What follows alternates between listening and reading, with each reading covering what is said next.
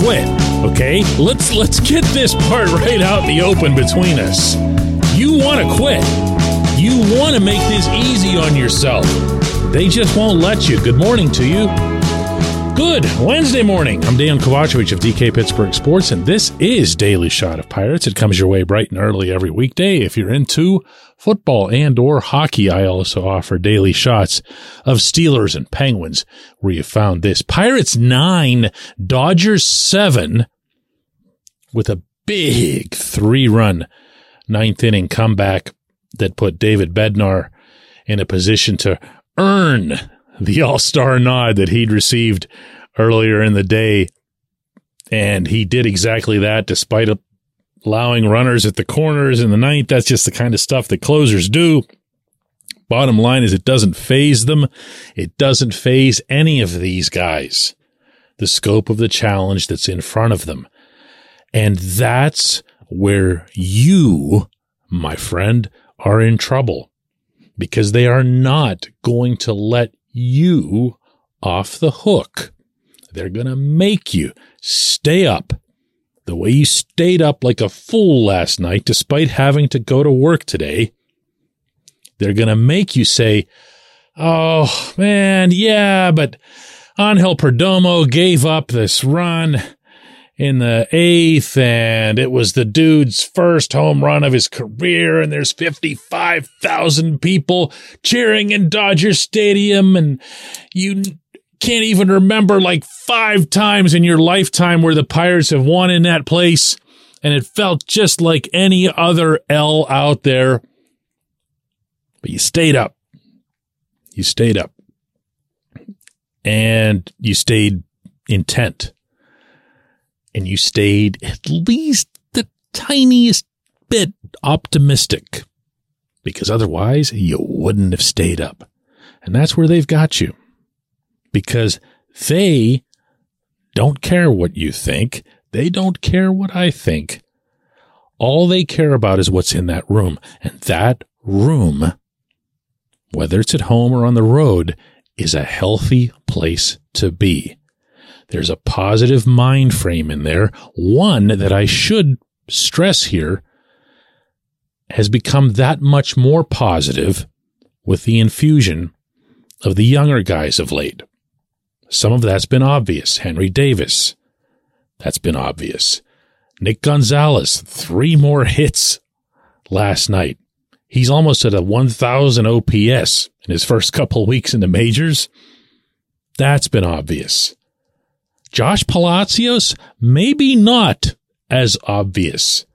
I had my doubts. I didn't like seeing somebody come up who was, past his mid-20s and maybe not seen within the industry as a real prospect.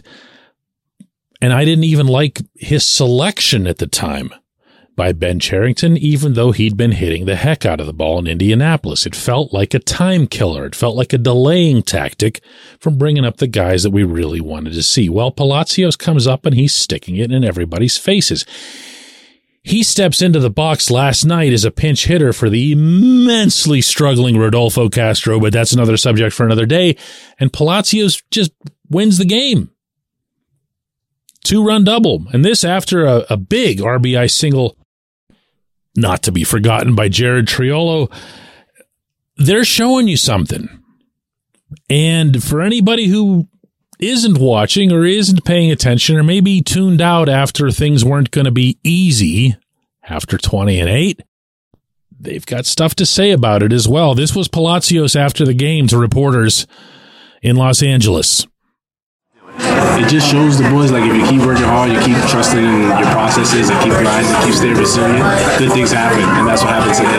We got a resilient group. These guys battle, and it's always great when the battle pays off. So we just keep moving forward, keep battling, we're going to do some good things. He's like that. He's got a real upbeat, engaging, but also engaged personality. And let me tell you why I add that on. I see him not only being engaging when he's approached, I see him going out of his way to engage with his teammates, with other people who are around him, to talk about their issues. And I like a lot of that. I've mentioned some of this in relation to Davis in recent days. And you want to hear that about Davis, number 1 overall pick, and hopes are sky high and everything.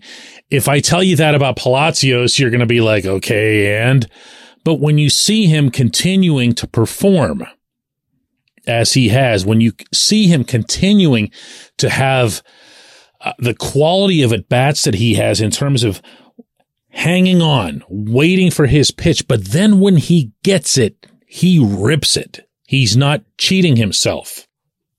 Something that, by the way, he and I talked about over the weekend at PNC Park. That makes you think that it doesn't all have to be a checklist of Baseball America's top prospects who fill out your lineup. Remember that. Remember that. It's important. You will never see a straight up rebuild follow exactly the projected model that everybody has out there, including the projected models that they have internally. There can always be a Palacios, an Osvaldo Bido. Heck, a John Holdscomb, if you remember that amazing story from the Pirates' most recent playoff teams. You can always have these guys not only step up and play some kind of supporting roles or whatever, they can become the starter. They can become the guy, and it isn't always just because there's no one else who's younger and better. Sometimes these are the people. Palacios happens to believe that he can be that. I don't know if he's going to be right. None of us can know that. But if he believes it, that allows him to go into that box as a pinch hitter, I might add, ice cold against a closer, and deliver that hit the other way, as he did with that 2-run double. When we come back, J1Q. This portion of Daily Shot of Pirates is brought to you by our friends at North Shore Tavern. That's directly across Federal Street from PNC Park. It's home of Steak on a Stone, an eating experience, underscoring the word experience. The steak is brought to you partially cooked on an 800-degree stone, and you do the rest. It's a ton of fun, it's a great meal, and it's a baseball atmosphere like no other in Pittsburgh. North Shore Tavern, right across Federal Street from PNC Park. Your front door, your car, your bike, your computer, your gun. Safety is a habit. Every day you lock and secure your home and everything you want to keep safe. Gun safety and responsible storage are no different, and the best way to help prevent accidents, misuse, and theft. If you have a firearm, own it, respect it, and secure it. Visit ProjectChildSafe.org. Brought to you by the National Shooting Sports Foundation and the Bureau of Justice Assistance.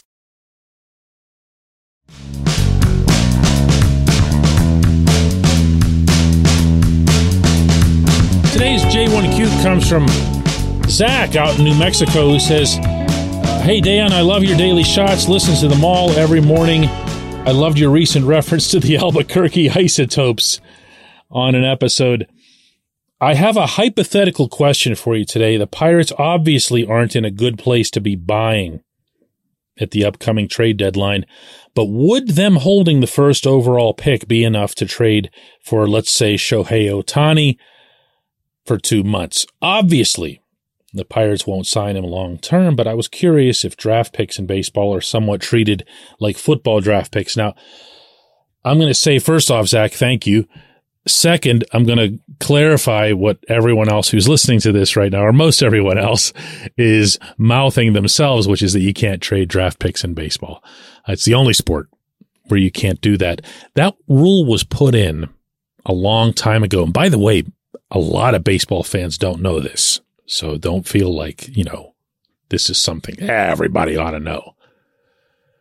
It was put in years ago by the commissioner to prevent teams who are just in a perpetual state of forfeiting their future from killing themselves.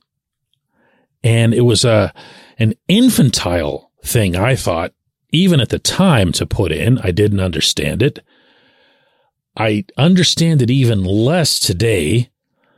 You don't see teams that lose perpetually giving up their draft picks because it's the one way that they can justify losing perpetually is, oh, well, at least we're getting really high draft picks. It's considered to be the X on the map, the treasure, as related to tanking. So why this is still in effect, I don't know.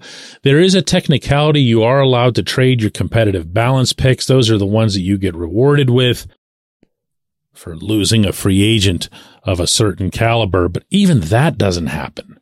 You would not see a whole lot of trades happening.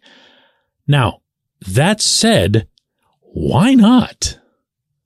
In a sport that's already grossly imbalanced when it comes to the haves and the have-nots, particularly in the area of economics, why not throw in as many options as possible for the have-nots to be able to balance the field a little bit?